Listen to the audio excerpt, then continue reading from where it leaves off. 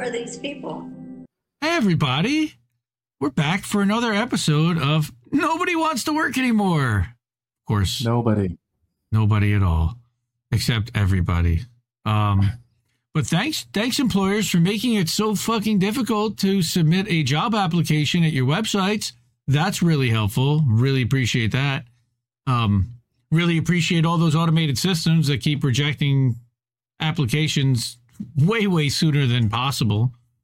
And the ghosting is just wonderful as well. So really appreciate all those things. And then gaslighting us by saying nobody wants to work anymore. Just mwah.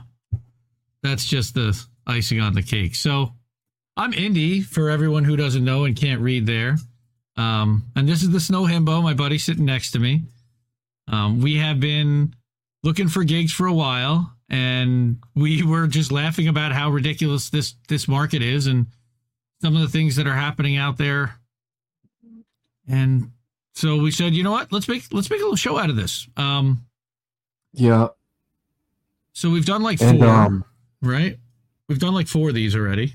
So tonight we really didn't have much of a topic picked out, but Himbo gave me a few things that he experienced during the week. And we can kind of start there and figure out where it goes. I got 3 or 4 letters, of course. We could start there. We've been kind of starting with what happened in the last week with the job applications that you submitted. And I know, we had about another 15, 20, 25 applications submitted this week, at least for me, and 7 or 8 rejections, and a couple of older ones that had come in and been like, yeah, no thanks. We picked somebody else, which who knows whether that's real or not. So, yeah. So let's flip in. Now you got a kind of interesting. I like your response here to this. So let me flip over so that we can share screens. So you got a letter this morning within a day. You said, I think it was today or yesterday, right? Yeah. So, to be perfectly honest, I always recommend this, but ask for feedback as often as you can, especially with these weird, like, you got disqualified almost immediately to the point where, like, your red flags are going off and you're like, what the fuck? There's no way a human read this. Ask them for feedback. A lot of the time, nobody will reply to you. Mm-hmm. But I literally I'm at the fuck it point. And if you're looking for a job, you might be able to relate that you might be at the fuck it point where you're like, you know what? I'm just going to say whatever I want because I'm done. I'm fed up. And you know what? Like, in my experience, I've mentioned this before, I'm sure, but once you get to the fuck it point, your chance of getting a job actually increases exponentially because you're no longer boring. You become interesting. And that can go one of 2 ways, but you never know when it's going to go your way. One of them's going to hire you, right? So I basically just said, thanks so much for getting back to me so quickly regarding my application, ! Already anybody who's reading this, if a human does read this, is going to be like, oh, he's pissed. Could I get some feedback I can't believe I per chance. Jesus Christ. Per chance. That's how you know a motherfucker has been playing too much Baldur's Gate. when they break out per chance. I love it. Jesus. I'd love to know how a human rejected this so promptly, and what I can do to improve. Appreciate it. Ask for less money. You don't have to be as blunt as this, but realistically, like, asking for feedback, sometimes it can get you like an actual interview because it usually forces someone to actually look at your resume. I once wrote one where I was just like, so did y'all use a keyword crawler or what? Because this was like a response in 6 hours. And it becomes a lot less believable when you're applying on something like LinkedIn and it kind of shows you like how many applicants are there. And you're like, okay, 400 people have applied to this job. I get rejected in 3 hours. Like, I don't know, man. Doesn't seem like someone looked at the fucking resume. Doesn't seem like Yeah, like they're actually hiring. Well, that to me is what I see more is a lot of these jobs that are out there seem to just be smoke. They're listed, Yeah, they stay yeah, listed, and then they either just come down and they list another one in a slightly different role, or they just stay up and they just never fill them yeah. and continue to take applicants. And I won't apply for something that's been listed now for more than a month because I probably have already applied to it.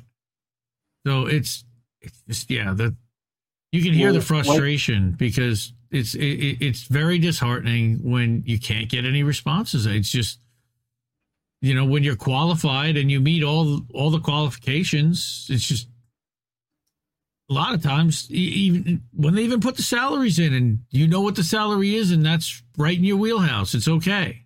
So this was another one that, wow, funnies. Definitely the most bizarre question I've ever seen on a job application. And this was from, I guess, a couple of years ago during lockdown. No, that was 2020. This was after that. So, Yeah.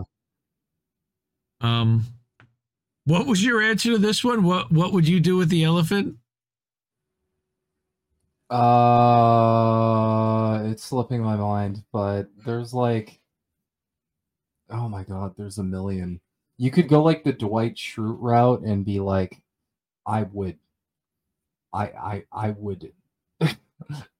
would create a lot of meat from it because that would get me through the winter. That's right. Oh, that's what I was thinking. Elephant meat. Or like I would train it to defend my property. Or like, right. I don't know. I would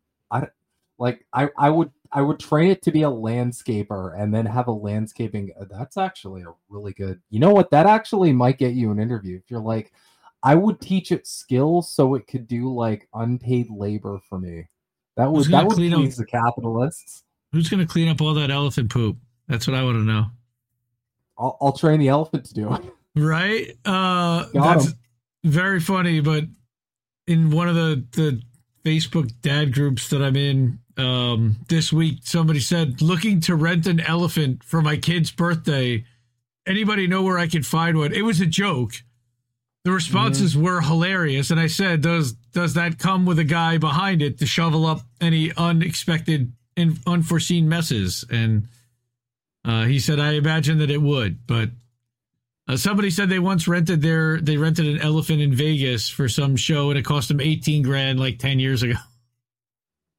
Well, I can imagine that's pretty accurate because, like, first off, transporting that fucker is going to be like ridiculous, and then feeding it's probably no. Aren't they pretty chill with the diet? You just give them like, I don't know, peanuts and well, it's got to be a lot. I mean, it's an elephant. It's got even a little bit for an elephant's a lot for a human. Like take 3 years to have babies and stuff, right? 2 years, longest pregnancy there is. Dude, it's crazy. Canadian Business, very very lefty outlet. So, but they had an article that talked about cost of living and acknowledging that it's through the roof. So can you leverage that to get a raise? And the reason I was looking into this, just for a little bit of background, is because this was something that actually happened organically today at work. Someone just mentioned the cost of living and it sparked like this giant conversation, and I had to suppress like my organizer like union urges because I'm like, this would be great. And it's like, no, Brad, this would be a great way to get fired if you fall through on that fucking thought. Don't do this round two of like, I'm going to try and organize a union over your company chat device because they're going to see that and they're going to shit on you. That happens. It happened to me. So, it was really organic. Everybody just started talking about how the cost of living is insane because up here it is. I'm sure you've seen viral videos on it where everybody's like, hey, so I'm leaving Canada. Is America any better? Spoiler alert. No. They're fucked too. Don't go down there if you think Canada's like a capitalistic hellscape. You're just going to move from one capitalist hellscape to another capitalist hellscape and you won't have healthcare now. So maybe don't do it. Like Misty says. Thank you, Robo Missy. So everybody just started talking about like how expensive everything is, and then someone cleverly injected into the conversation how some companies are doing cost of living raises. Okay, it was this guy. It was me.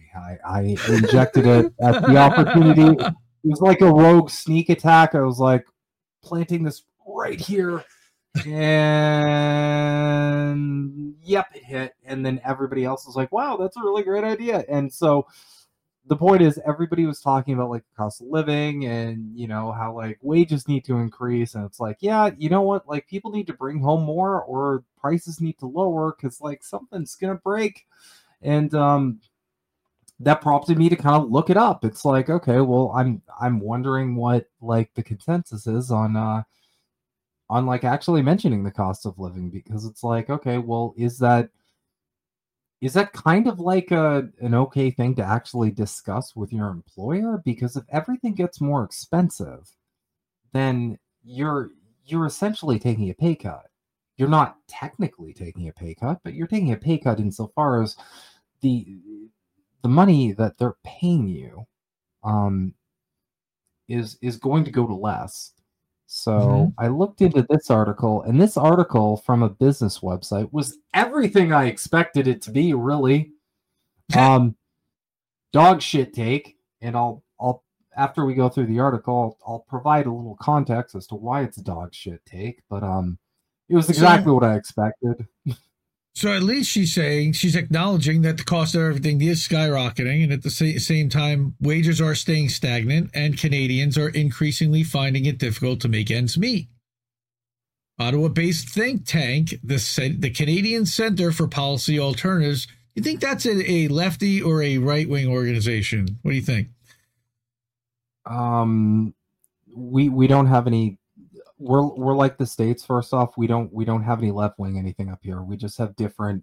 We have like varying degrees of right.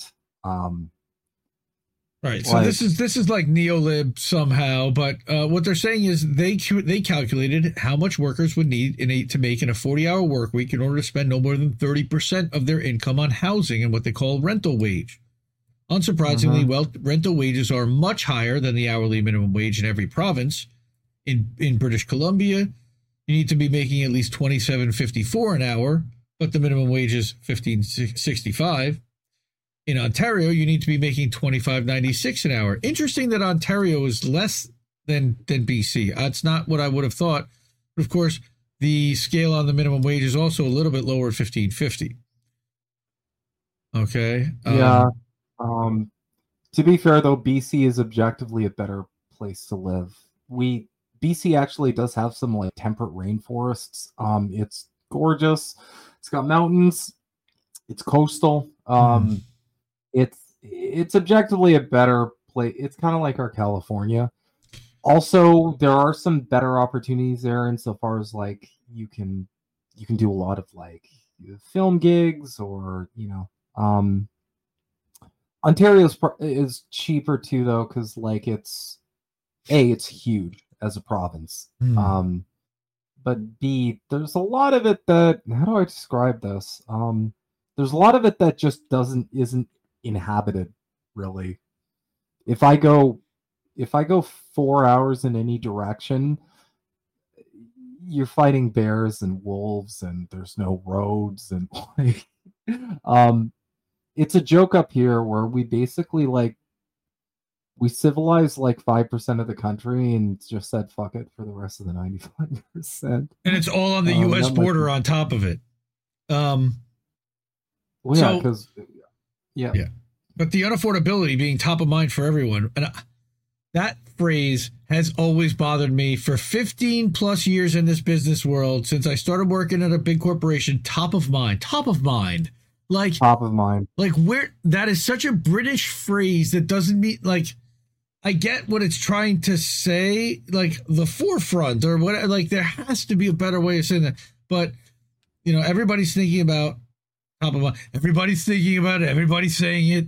Financial Planning and Education body FP Canada's 2023 Financial Stress Index, right, finds money is the leading source of stress for Canadians for the 6th year in a row. Only 6? What was it before that? Healthcare, maybe?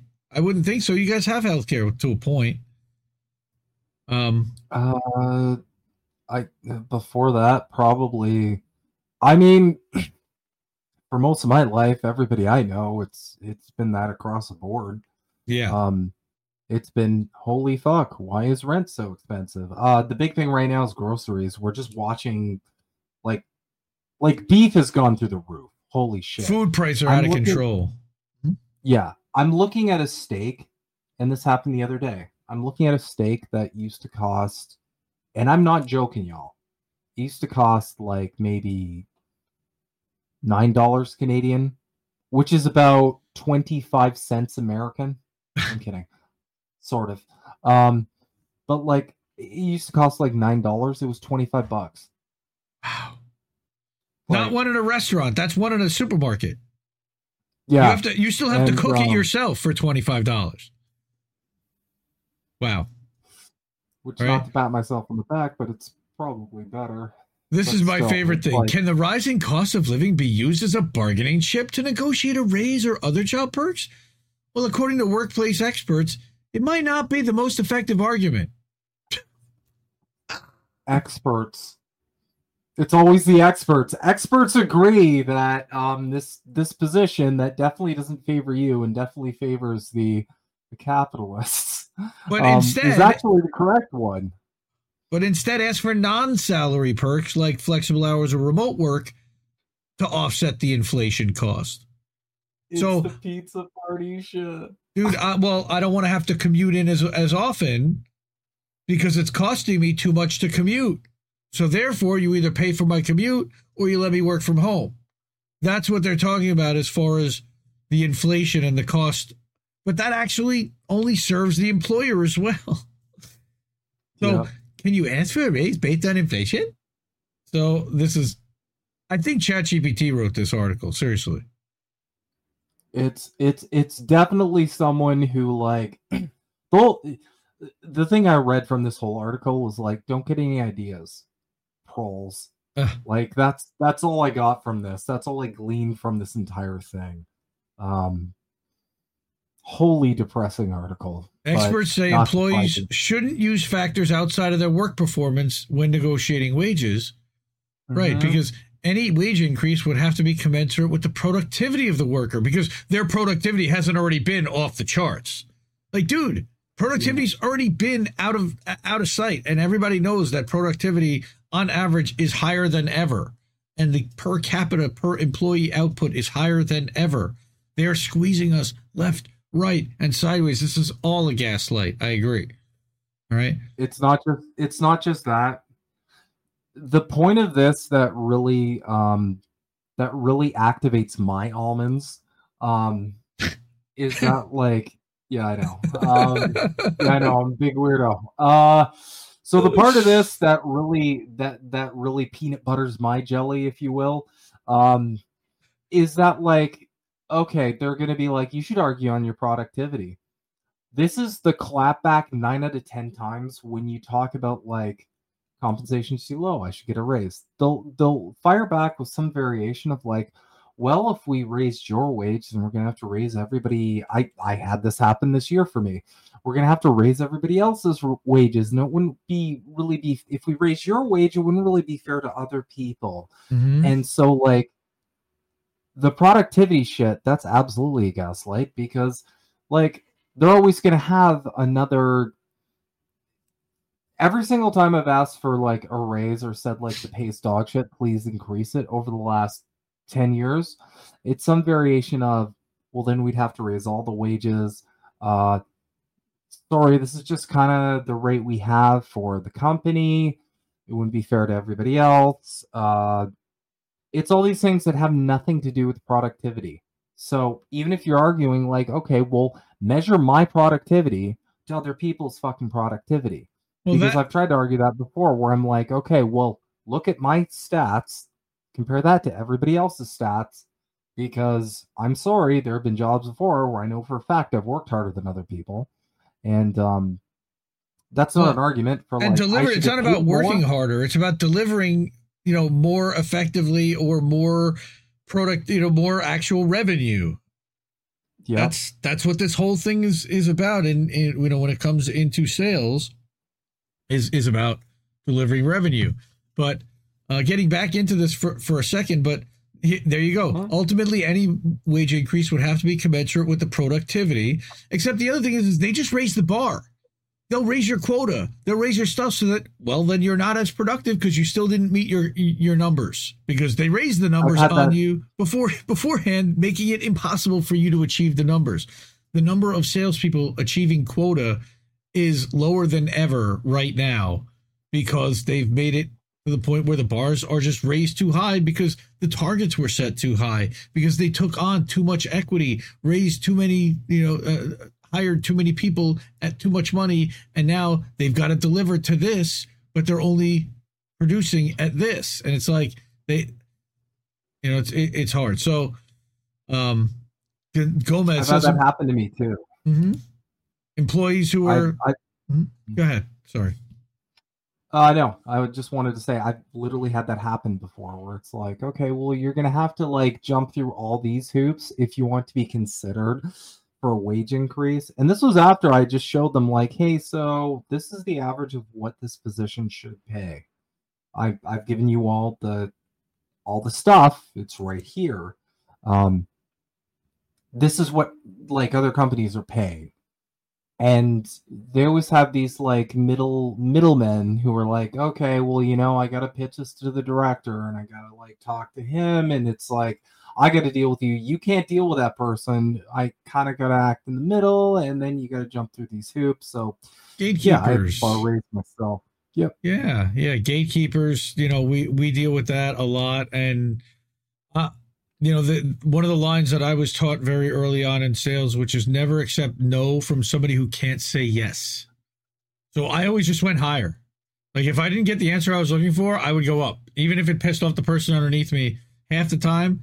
And half the time it would get me a deal, and it would get them like, hey, look, it just depends. If you can make the case effectively, you always want to go as high as possible in who you're presenting stuff to. But I don't like the fact, again, that they're talking about that all-time high earnings for CEOs and increasing large pay gap. Of course that is, right? But again, here they're saying don't ask for pay raises, but ask for non-salary stuff. Of course. While profits are already at all-time highs. Notice that they never said anything about, despite all-time high earnings for CEOs and a pay gap, but nothing about productivity and nothing about profitability, because businesses are at an all-time profitability high too, especially even after pandemic, with all the people out of work and not back in the office, which is something else we're going to talk about. But daycare stipends, meal plans for office workers. You know why these are all good? Because they're write-offs for the business. They don't have to pay tax on this stuff. This is expense stuff, so they can then write down their profitability, and then they don't have to share as much profit with their co-owners and shareholders. They love washing through expenses like this, especially non-fixed, regular, ongoing expenses. All right? And these are just like psychological tools to begin with, because they're going to give you this shit, and for the average person, it's going to create a feeling of like obligation, where you're like, okay, well, they did this thing for us, so I shouldn't really ask for more. These are all psychological tricks. Yep. Right. So how to negotiate a raise. Here, coming from Canadian business, I don't know if I would necessarily listen to them, but Robert Half said that 58% of Canadian workers look for a job because of insufficient salaries in its 2023 guide. 45% of senior managers retain employees by increasing compensation. What a shock. Pay people more and they stay. Yeah, because it's not even anything personal. Like the reason why, like, for example, the reason why I'm looking right now, I love my coworkers. I love the people I report to. I love the company. I think they have a great outlook. I want to do a lot more for them. But at the end of the day, it's the money. I have this much money I need to make.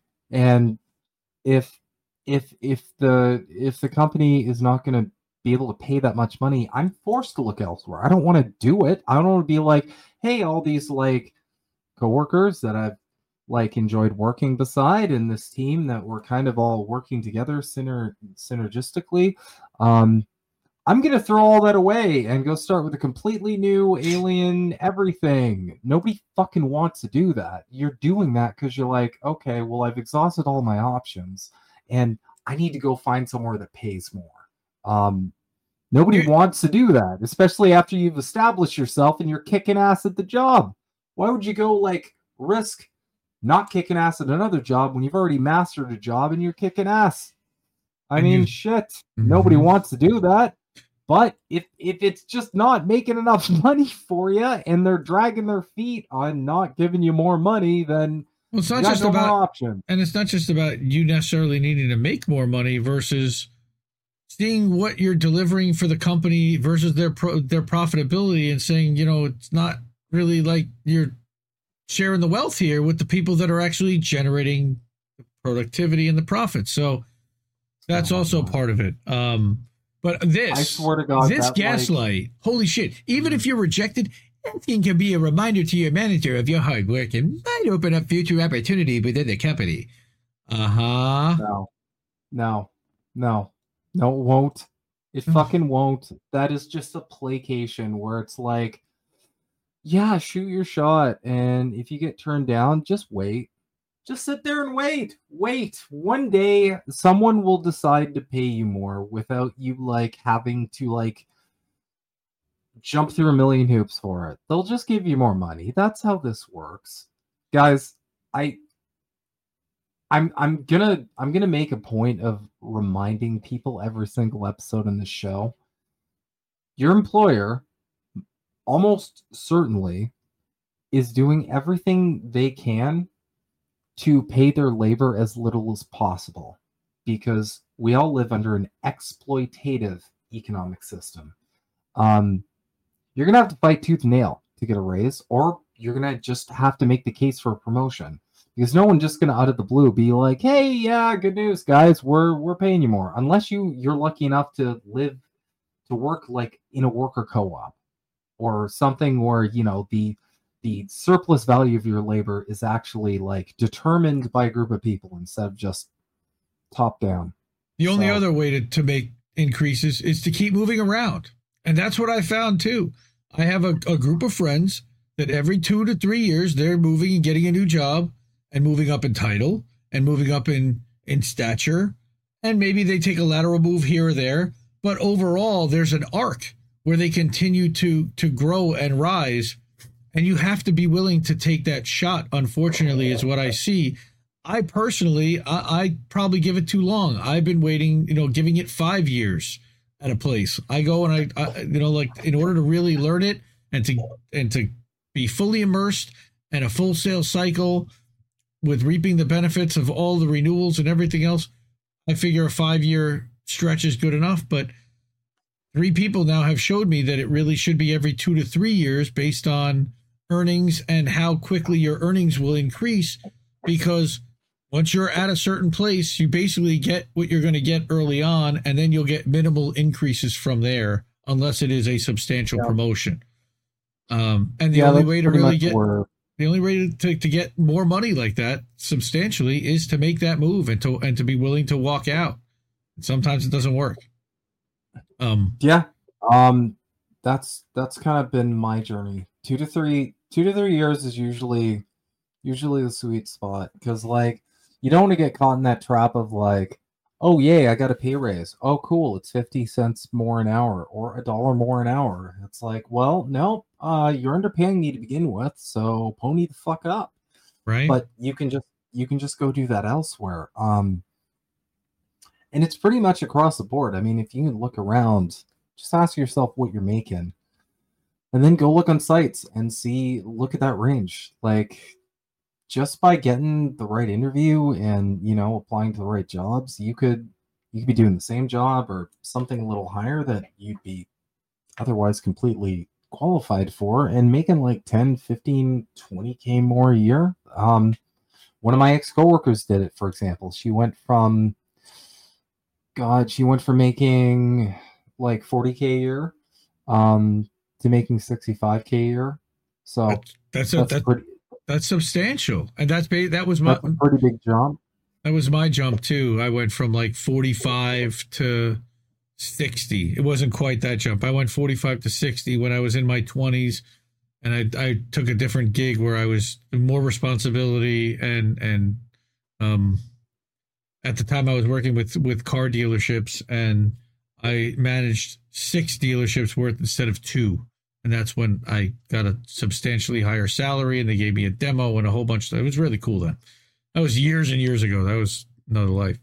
A couple ways figuring out how to ask for how much to ask. Look up the CPI, which is currently 6.8%. But you also have to think about not just this year, but to think about a year from now or 2 years from now. Where is that salary going to look compared to the cost of living then? Because you're probably not going to get another raise between now and then. You know, and this is one of the things that I want to talk about next. After we get through all this, I have a good idea now. I came up with a thought about the UPS guys and their cost of living increase that they just got in their agreement that literally just got ratified today with Teamsters and UPS. So we can talk about that in a few minutes, but figure out how to do salary research online. Talk to your coworkers. Of course, there's Glassdoor. And if you're in sales, there's that site that we talk about called repvue.com, REPVUE, and they actually do talk about total comp. They talk about base salary. They talk about commission. They look at the percentage of people that are actually achieving quota, which is really good. They also look at stock options and the entire compensation package, which is really important to consider as well. But they're talking about, again, easing the burden, the cost of living burden. There's nothing wrong with asking your manager for benefits like meal plans, discount commuter passes, and subsidized travel, as long as you can make the case for it. No, but it's only going to offset their costs because they're just going to be able to then reduce their profitability, which means they pay less taxes, but still cover all their expenses.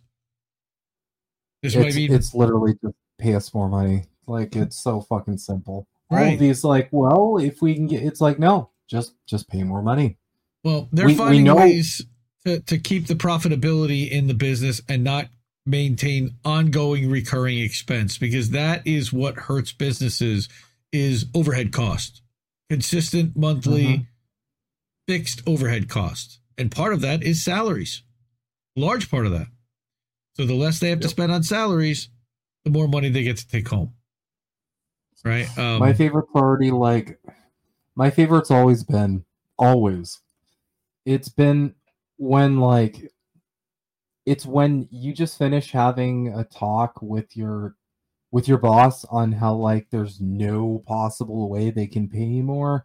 And then you receive, some kind of, braggy email from, the company head bragging about, their record growth and their record profits. And it's just well, y'all are doing really well here. Yeah, something doesn't square. Yeah. Now here's that same guy from Robert Half. When pandemic restrictions were lifted, workers were left thinking about their jobs and how to make jobs work better for them, and they started asking for all these other benefits. Employers who aren't sensitive to that will fall behind. Well, that is a nice way to say, that's a nice sentiment to. Please don't ask for more money. Just ask for perks. Yeah, no. Okay, can one of the perks be you paying my fucking rent? Can you give me a house? Right. Can I have a house? How about a housing stipend? Give me a house. Right. Can you write off a house? Company housing. Yeah. The problem is that then they literally they can fire you and kick you out of your house. So I don't know if I really want that either. I would rather get a housing stipend. Actually, yeah, that's true. Because that's a little too close to neo-feudalism, which we're already flirting with way too much. We're halfway there already. But yeah, but also we're not living on a prayer. Also linked in this article about asking for a raise was about demanding that you return to the office, which I also thought was a pretty interesting argument from last month in this same article. And of course, the business hopium is talking about, and I got to tell you, I was at a family function 2 days ago with business owners. They own a very successful real estate brokerage in New Jersey. And They could not believe that they're absolutely convinced that being in the office is more productive and better because they've been buying into the chud bait, into the CEO corp speak bait that they've been dropping in Business Insider and all this nonsense, even though every study has shown that remote work is more productive for the employees. You have happier employees who can do it in less amount of time, the exact same amount of work, and it's more flexible. But now what they're saying is that since Google mandating workers back to the office 3 days a week, right? The question's going to be, can they legally do it? So what, I know you've got some thoughts on mandating back to work. I love mandating everything, as you know. They're my favorite things in the world. I think everything should be mandated. Attendance records. I think we should just have a permanent boot nailed to the back of our necks at all points in time. Okay. So like the biggest problem with this, and I'm by no means a legal expert, so I'm not going to speak to like legality of it all. The biggest problem with all of this is that the cat's already out of the fucking bag. Once you realize that these silly office situations are not needed, the argument just falls flat. But again, and I mentioned this before, you can demand people come back to the office, but Will Ferrell, yes, it is. all it takes is your competitor to say yes, you can work from home, because the competitor doesn't give a shit. And then all of a sudden you're going to grab all the best talent, because it's like, okay, well, unless you're paying for transit time and you're paying for gas or, commuting, unless you're paying for meals at the office and all that other shit, unless you're giving like serious incentives for people to come back to the office, all it takes is that company that's going to be like, no, you can work from home. They're going to get all the best talent. You're going to get the people who don't get hired by those companies. It's going to become like a remote work friendly companies market. At least the ones that it's most important to. Yeah. But yes. So force you to return to the office. This is going to be interesting. This is really interesting because they said that many employees worked from home from an office pre-pandemic, were told that their work assignments were only temporary, or they even signed contracts that specifically said that we can bring you back at any time. For those workers, a mandatory return it's probably within their right. Probably. However, other employees might be in a different situation. Like if they were hired into what seemed like permanent remote jobs, but they were now told by their managers that it was unlikely they'd ever return, they could create a liability for themselves by changing the conditions of work in such a way. So workers with disabilities or caregiving responsibilities, like having kids, allowing those employees to work from home unless it would cause undue hardship on the organization, which they'll find a way to say, right? But this is really interesting. This Toronto employment lawyer says that up until a few months ago, the answer was unequivocally that yes, they could mandate you back to the office. However, the understanding was that when these COVID safety concerns ended, that the employees would go back. But now they've ended, and it's well past the window of having any legal necessity to keep people home, yet they've been managing to keep people home for way longer. So remote workers are now saying that since they were permitted to stay home, that means that their terms of employment changed by default. They have now become remote employees, so it is a constructive dismissal to mandate them back to work. That's threading a needle. I don't know how many judges, and maybe you'll have to have some kind of worker-friendly judge that sides with this lawyer saying so if they decide to challenge this law. But here, I'd wrestle with a single sentence for an hour, distracted by ringing phones and lively water cooler gossip. Once I began working remotely, I produced quality work at triple the speed. Working remotely works best for me. Yes. How about that? And here's the study that showed productivity increased by 7.5%. with no dips in customer satisfaction. I No mean, dips in CSAT? Well, of course not, because someone's going to be happier and they're going to be able to deliver better CX. Of and handle course. more customers in the same amount of time. Yeah. Yeah, because I'm not having to talk to my stupid idiot boss Or or your stupid deal with idiot coworkers. Yeah. deal with annoying fucking extrovert people who are just like, I just want to like talk your face off while we're all trying to work because I hate my life and I'm trying to distract from it. Sorry, that wasn't fair. It's just a personal experience I had where I once upon a time had a job where and it's really hard, right? Because like someone with ADHD plus extroverts is like, holy fuck, that's hell. Because you're trying to put your head down and focus, and focusing is already like the garlic to your vampire. And then you have like, oh my god, great, a distraction, cool. You've Every just distraction entered under the my sun. periphery.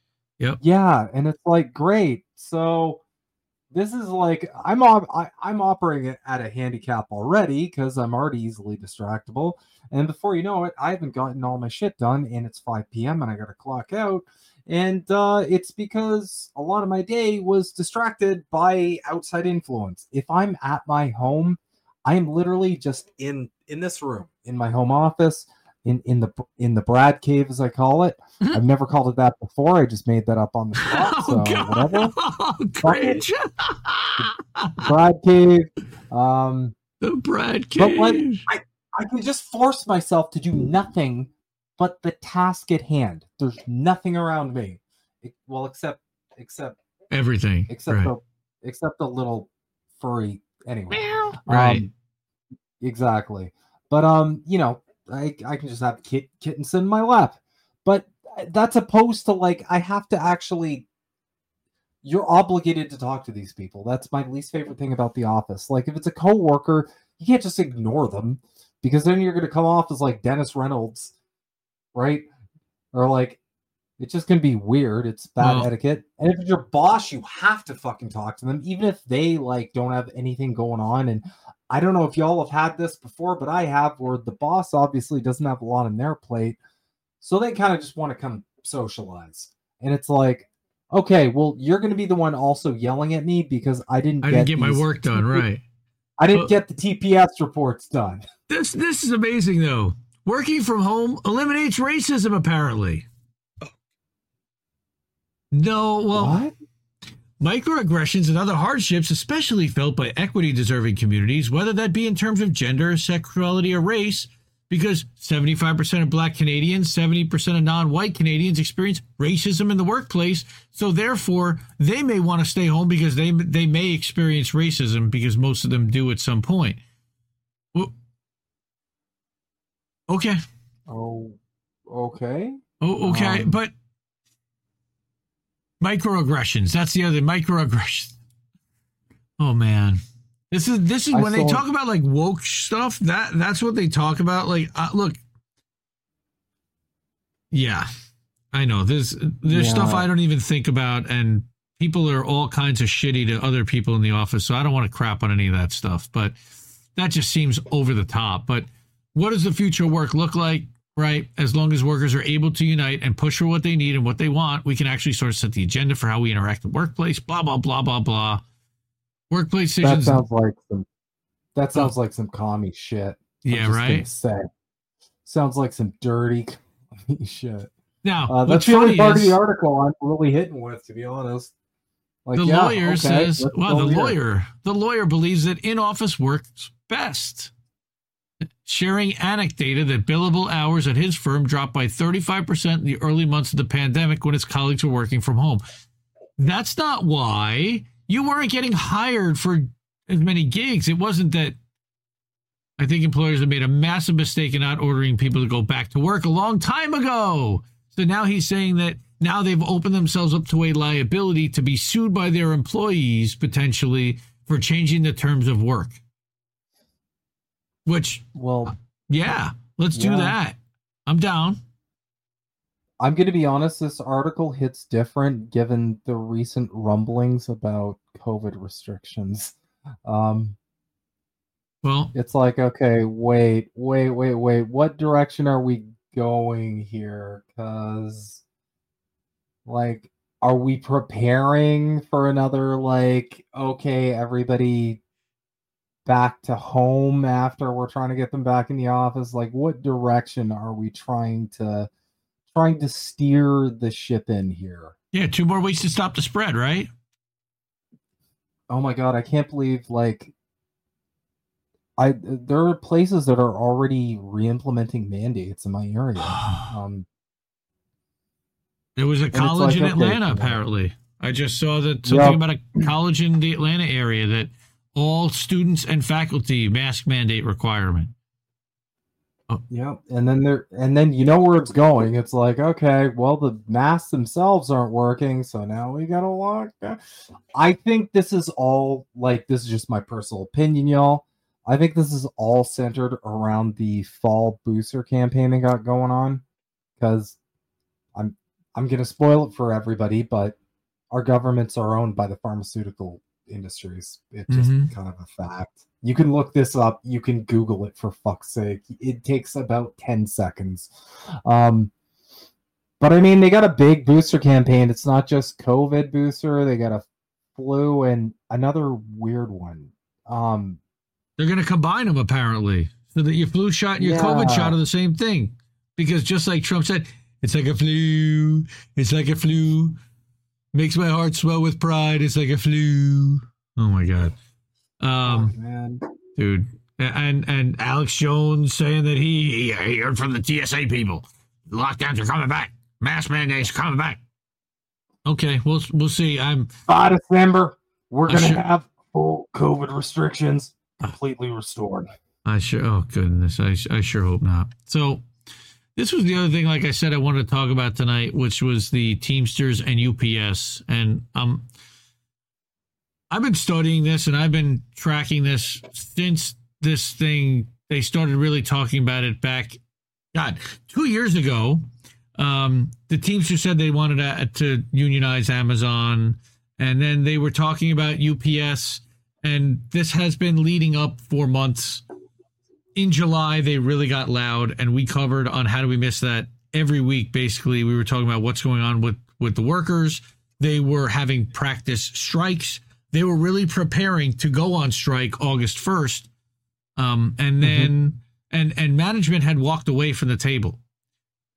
They played a little game where toward the end of July, the pilots turned around, apparently in cahoots with the union leadership at Teamsters, and said, if these guys go on strike, we're not going to fly.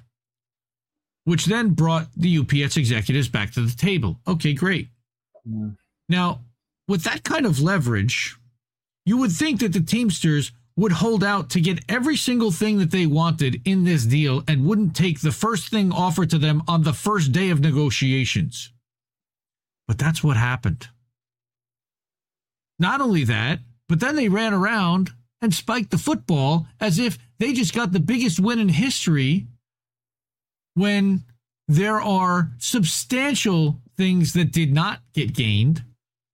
And now they're gaslighting people by saying that they had to make no concessions, when that's not true either. Now, what's really disappointing about all of this is a few things.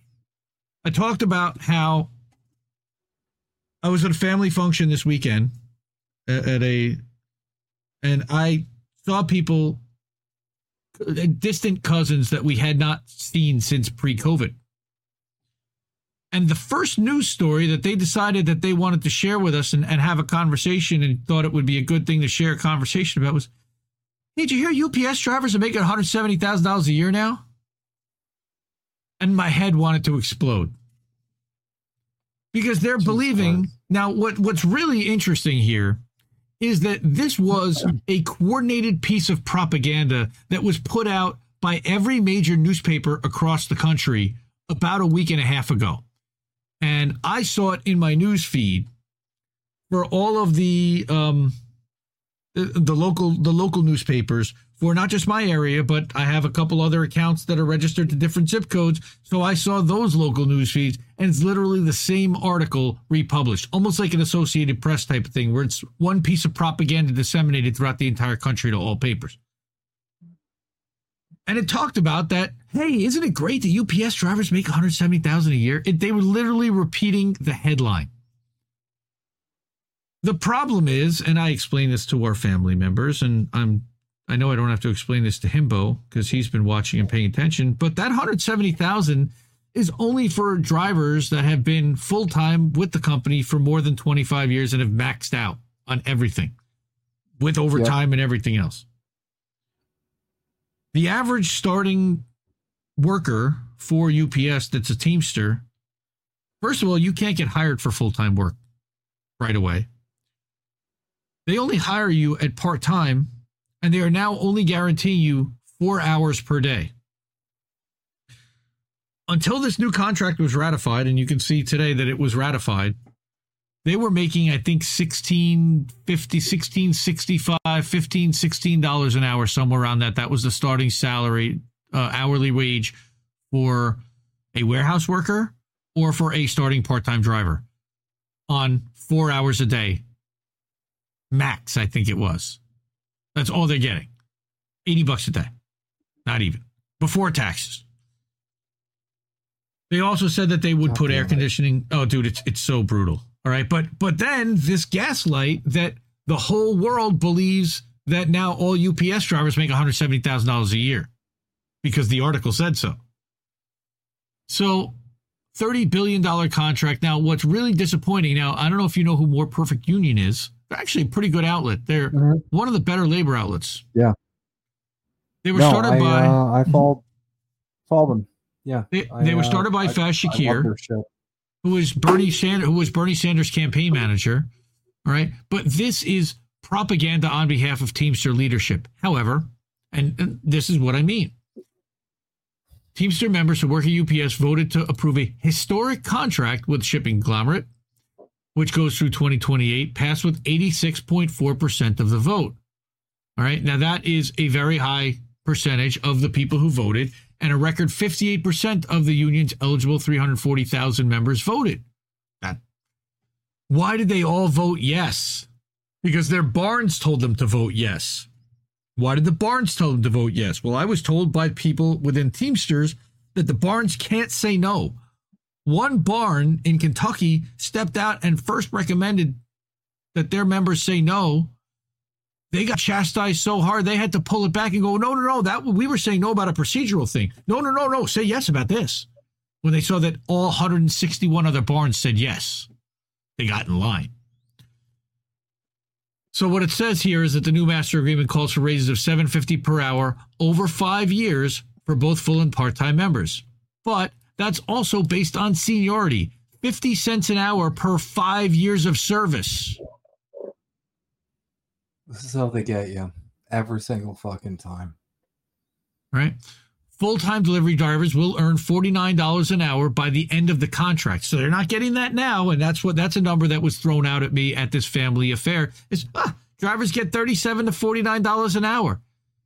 First of all, not all of them, and second of all, not yet.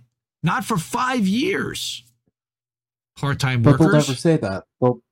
They'll just take the shit in a vacuum and they'll use it to... It's not that. It's not that. What the point is that it was omitted from the article, so these people never even had the data point to be able to know it because they never dug any further. But I did, because this is what I do for How Do We Miss That and what we do in independent media. We dig deeper, and we know that the corporate media is bullshit and spinning a narrative on behalf of a corporate framing. Now, these people are highly corporate friendly, and they are highly wealthy. So this is right in their wheelhouse. And when I basically told them all of this, their reaction was, meh, okay. Like, they didn't give a shit. As long as my packages and I get my Amazon, who gives a fuck? Yep. It was disheartening. It was disheartening. I wanted to freaking punch a wall. But so the UPS part-timers are going to make a minimum of $21 an hour, which is a significant increase from the 16 and a quarter rate in most circumstances. What they're not telling you is that the barns all said $25 an hour or we strike. Notice that's nowhere in this article. They will never acknowledge that this is what they actually were. By the end of the contract, some part-timers will be making at least $25.75, except that the minimum is $23. What happened to 25 or strike? You never even got close to 25 for the starting. Local wage adjustments, known as market rate adjustments, and other specific regional specific clauses were negotiated separately in 45 supplementary agreements. We got to find out what the hell's in all of those. But 44 of the 45 were also approved by local members. The one is in Kentucky, like I said. Right? Contract hammered out. It's depressing. So bad. It's depressing how watered down this got already. Oh, it's terrible. It's terrible. So, but notice again, they're not giving you any details of what was in the contract other than the fact that Jimmy Hoffa, Jimmy Hoffa Jr., he was terrible, and that he negotiated a terrible contract the last two times in 2013 and 2018, and that, Sean O'Brien, even though he's an ally to Hoffa, he actually did a whole lot better. Right, by former Hoffa ally. He was elected in 2022 on the promise that he'd lead that tough and uncompromising negotiation. Right? Only he was talking to Biden this whole time. So here's what... really talking to him now? Well, supposedly, Biden was basically saying, don't do it. Don't do it. You want to fuck the Democratic Party? Don't do it. You're going to screw yourself. You're going to screw the party, and then you're going to hand this over to Republicans. And are Republicans doing anything for you guys, big labor? No. You got no shot, but with us. You got no shot with them either. But at least we'll listen. They won't even listen to you. They're too busy listening to the Catholic Church. Right? The Teamsters list of demands was not insignificant. Right? They had to get out of the... Here's the propaganda talking about how bad it was. UPS agreed to drop that provision about the dual wage scale, which they still have. This is such bullshit. Every UPS truck will be equipped with air conditioning. No, every new off-the-line UPS truck will be equipped with air conditioning. They're lying again. As ACs aired into the trucks, the driver-facing cameras the UPS had used to monitor will be also removed as part of the agreement. But not all of them. And the AC will only be added to 28,000 of the 90,000 trucks in the fleet. And every truck that comes off the line today will not have air conditioning and will be in service till about 2040. They will still have drivers not having air conditioning through the next decade and a half. They don't tell you any of that either. All right, here, the part-time workers. The victory is both significant and somewhat bittersweet. Okay, so they did here acknowledge the $25 an hour salary right out of the gate. And look at how they actually softened this. They did agree to hire at least 7,000 full-time employees. The talk was that if it wasn't at least 10,000 more, that's a loss. Right?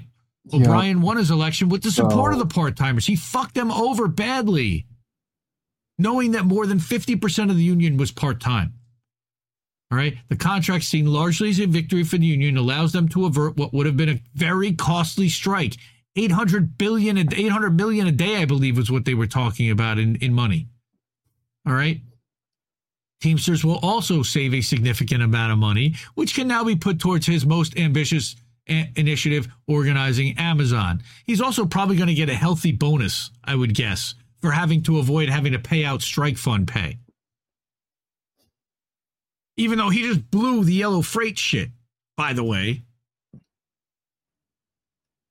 The nation's next major contract battle is taking place at UAW, right? And now they're talking about UAW. But Sean Fain, who's their president, he also is talking to Biden, and he's literally following the same path as Teamsters and as Sean O'Brien. And guess what the corporate media is going to do for him when he negotiates a 60% raise over 5 years, which barely keeps up with the cost of living and doesn't really give anyone a real raise. I'm just spitting mad and disgusted. This is so... It's so depressing, like, when you realize that, like, this is where we're at insofar as, like, these are the workers who are trying to fight for this. They're literally the fucking people. And I know I've said this before, I don't care, it bears repeating. These are the people who are literally putting food on your table. These are... Labor is the reason why you have everything in the room you're in right now when you're watching me speak. The workers are the ones generating the fucking value. And they're the ones who have to fight like this just to get enough. Like, it's never anything ridiculous. Nobody's saying like, I want an airship. I don't know why I said airship. That's ridiculous. I don't care. I'm going with it. Nobody's saying they want an airship. Nope. They're just saying, hey, I'd like to not starve to death, please. I'd like to be able to keep up on my bills. Healthcare, please, is the meme. Yeah, I'd like to maybe shovel my way out of all this fucking debt I'm in. Because up here in Canada, that's 2/3 of the whole country. You can look that up. That's actually, unfortunately, a reality now. And these are the people who are generating all of the value. Mm-hmm. We're literally making the world go round. Like, we're the reason why everything happens. And we've got to basically live on our knees for this bullshit when we've got this, and I'm not even going to call them the capitalist class anymore. I'm just going to call them the parasite class. When you've got this fucking parasite on our back, that's just like, no, I don't think so. And it's like, okay, well, you know what? Like, I almost want to I almost want to start encouraging,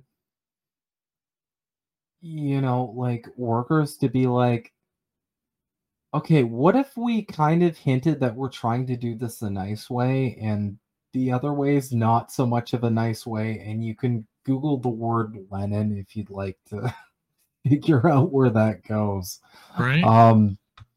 Because holy fucking shit, like, this is like, okay, let's have a talk, let's negotiate it. Like, look at history for what comes next, motherfuckers. It's a lot less advantageous to yourselves than what we're trying to figure out here, right? Yeah, I mean, I feel for those part-timers, and more importantly, and they don't even make mention of the warehouses. A lot of these guys work in warehouses. They work in the air hubs. INN's Joe works in the Philadelphia air hub, as a matter of fact. They didn't get air conditioning in their warehouses, though that was also something that they said they were going to negotiate for. There is also something about this 2-tier wage thing. How is it that full-timers are still going to be making this and part-timers make a whole lot less? Why shouldn't everybody make the same hourly wage? And it should just be you pay them differently based upon their seniority, but number of hours that they're giving out, it should all be the same. Like, whether they're part-time, full-time, that's also a 2-tier wage system. And that did not get eliminated. Because they're looking where they can, again, like, this makes a lot more sense to everyone once you realize, like, the system we live under, there's always going to be concerted, ongoing, consistent efforts to reduce the amount that they pay their labor. So if they can get away with, like, okay, well, fuck, we have to pay the full-timers more, then they're going to look, okay, where can we offset this? Where can we, because at the end of the day, it's all about growth and it's all about profits. So in a more just sort of society, in a more just kind of system, yeah, that would make sense. It's like, why are you fucking these people over here over? Now, two of the other things that they didn't include anywhere in here was Sundays. Potentially, there is the potential that they might have to work Sundays in this contract, because that is to keep up with the market, quote unquote, because if Amazon deliveries and FedEx decides that they want to start doing Sunday deliveries, now UPS has opened themselves up to competitive market adjustment to be able to require their workers to now work on Sundays. They also they did get no forced overtime, which is nice, but that's an absolute bare minimum. There was one other thing that they also didn't win, but we're saying that this was a record historic victory, and the gaslight is so wrong on the workers. But what's worse is the workers don't even realize themselves how badly this was negotiated. because they were propagandized by their barns about how this all went down. They were put into practice strikes and told that it was going to come down. And then it was, well, this is the best deal we can make. And we brought corporate to their knees, but they didn't give us everything we wanted. Why didn't we go out on strike? They still can't answer that question. Why did they cave? And that's the problem. If you're always going to be like, this is the line I'm drawing, this is the line in the sand, and then you move the line back, it's like, okay, well, like we're never going to move forward if you're taking steps backward. That's never going to happen. You've got to be like, okay, this is the limit. If we can't go here, then we're going to act. And this is kind of the problem. This is a big problem I'm seeing across the board too. And I don't blame anybody for this. We've been so propagandized into thinking that like the working class are literally just peons. You know, and these big rich people who are like so much better than us at nothing but just being sociopathic and exploiting everybody, that they're the ones holding the cards. And I think one of the most important things we need to do in our lifetimes is remind the working class that we're the ones holding the cards. We always have been. They need us. We put food on their fucking tables. And I think this is a good example of like the wrong kind of mindset, me kind of commenting on this charitably. But obviously I have my own theories as to less charitable conclusions. We need people to realize that labor should always be holding the cards, because like nobody's buying another yacht. Nobody's buying a third house without labor, without those people working and exploiting their labor and making a bolt. Yep. Yeah. Without their labor being exploited. I remember the final point that they didn't mention in the article was about personal vehicle deliveries, or PVDs, which now was also part of the contract that had never been before. But UPS is offering some of these part-timers the ability to get more hours by delivering packages in their own personal vehicles so that they don't have to use the trucks as much, or maybe they're just doing deliveries on their way home so they don't clock out at the... I don't know exactly how that works, but PVDs are absolutely part now of this, and that was something that the union was also trying to negotiate to eliminate. So how do you say there's no concessions when that continues? It's a gaslight. Here's my question. Is like fuel reimbursed? If you're like, so you're driving around delivering shit in your personal vehicle, so is like gas reimbursed? Are they just saying, so, okay, well, you can just drive? Yeah, I hope so. I would guess that they're expensing for the car, but still they'll pay you X amount per mile, whatever that rate is.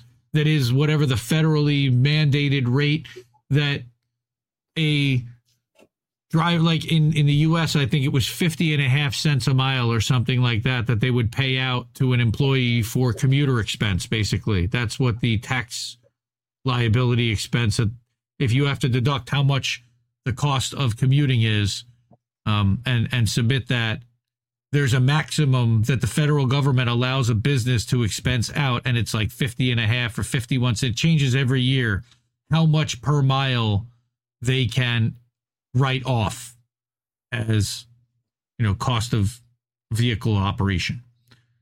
Yeah. So that's another thing, so it's basically like Uber for UPS delivery drivers. But why are they not allowing them to do that in the trucks? Just give them more working hours if that's the case, and hire more full-timers. Oh yeah, UPS in the last 2 years, $100 billion in revenue and $8.6 billion in stock buybacks for their shareholders in the last 3 years. which could have paid for everything that the union wanted over the next 5 years. It's madness. But they just don't want to pay people more. It's straight greed. And this is, by the way, on top of, like, this isn't like all of this is going to be cutting out of someone's pocket. Everybody's making money here. This is like just excess. And again, the only reason why they're doing that well is because they're exploiting their workers to begin with. Well, they're cutting every corner. I've always felt like those brags were like, oh, we're creating record growth. I don't think that's even like a message to the shareholders. I think that's a power move for the workers as well. Insofar as like, yeah, we're fucking you, and there's nothing you can do about it. Seriously. Because like, I holy enjoy shit. it. Well, that's that. Nancy would agree with you there. So, I think that's about all I had for tonight. But I just wanted to rail about UPS and Teamsters because that happened tonight, and Reef doesn't want me to talk about it on Sundays. It's making him crazy to hear about labor, every freaking story. And I figure since this is a show about working and workers and not being able to work and nobody who wants to work, here's another case where UPS Teamsters, part-timers, they want to work. They can't get the hours. They can't get the salary. They can't get the working conditions. And now for the next 5 years, they're going to continue to not get what they actually earn, deserve, and deliver and produce for a company that is making record profits. So, and if they try and get another job, they're going to be in our fucking seats. So, well, they already have to have another job because they're only part-timers for the most part. Unless you've been there 10, 15, 20 years, you don't even earn your spot to go full-time unless somebody else retires or leaves or drops dead. I mean, that's literally how guys are getting these jobs, but now only 7,000 or 7,500 will be converted to full-time from part-time.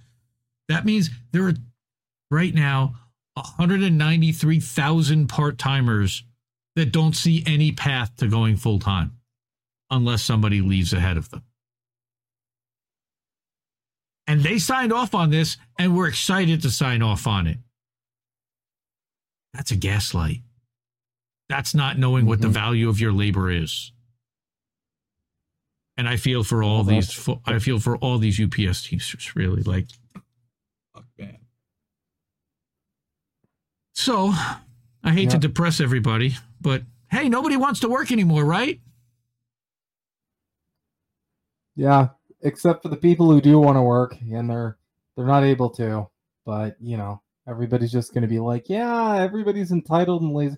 And I've heard this bullshit for like decades now. We're just like, yeah, like, what's the deal with like all these people who like just aren't like playing ball anymore? What's the deal? Okay, well, what's the deal with airplane food?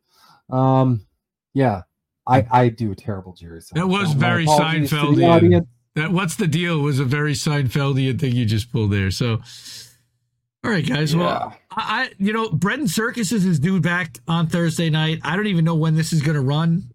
We'll see. This week we're going to run it Thursday night, so we'll see it on Thursday on INN. I appreciate everybody watching this. This is, again, it's a little bit of therapy for both of us, I think. We have some fun. We get some stuff out. And hopefully we learn something along the way. Next week, we'll get back to probably applying for more jobs. But it's funny. Yeah. We got Labor Day coming up soon, too. How about that? That's funny. But remember to keep questioning everybody's motivations, but that nobody wants to work anymore. And I'll let you sign off and say goodnight, my man. Brad Ballinger, Snow Himbo. And as always, thanks y'all for tuning in. And I appreciate all the kind words, by the way. Feel good stuff, and good luck out there, everybody, because it's a den of sharks. Oh yeah, remember, like, share, subscribe to the stream. I didn't even mention that the whole time. So thank you, everybody. Have a good night. Indie News Network, collaborative family of independent content creators. Co-hosted normally by me, Indy. I'm founder and editor of Indie Left News and Indie Media Today. I got Reef Breland sitting next to me. At Kennedy News. Is Andrew Rivera on The Handsome Cynic? Politics is survival. My name is Jesse Jett. It's American tradition. What's up, Space Monkeys? Welcome to Political Fight Club. I'm Robert Durden. I mostly make art for INN. Big Man Crab Joe. Keep up those great videos. Hey guys, it's Yeti. Coming at you. Hello, my name is Lucy from Blue Moon Red Wine. This is Chris Legion.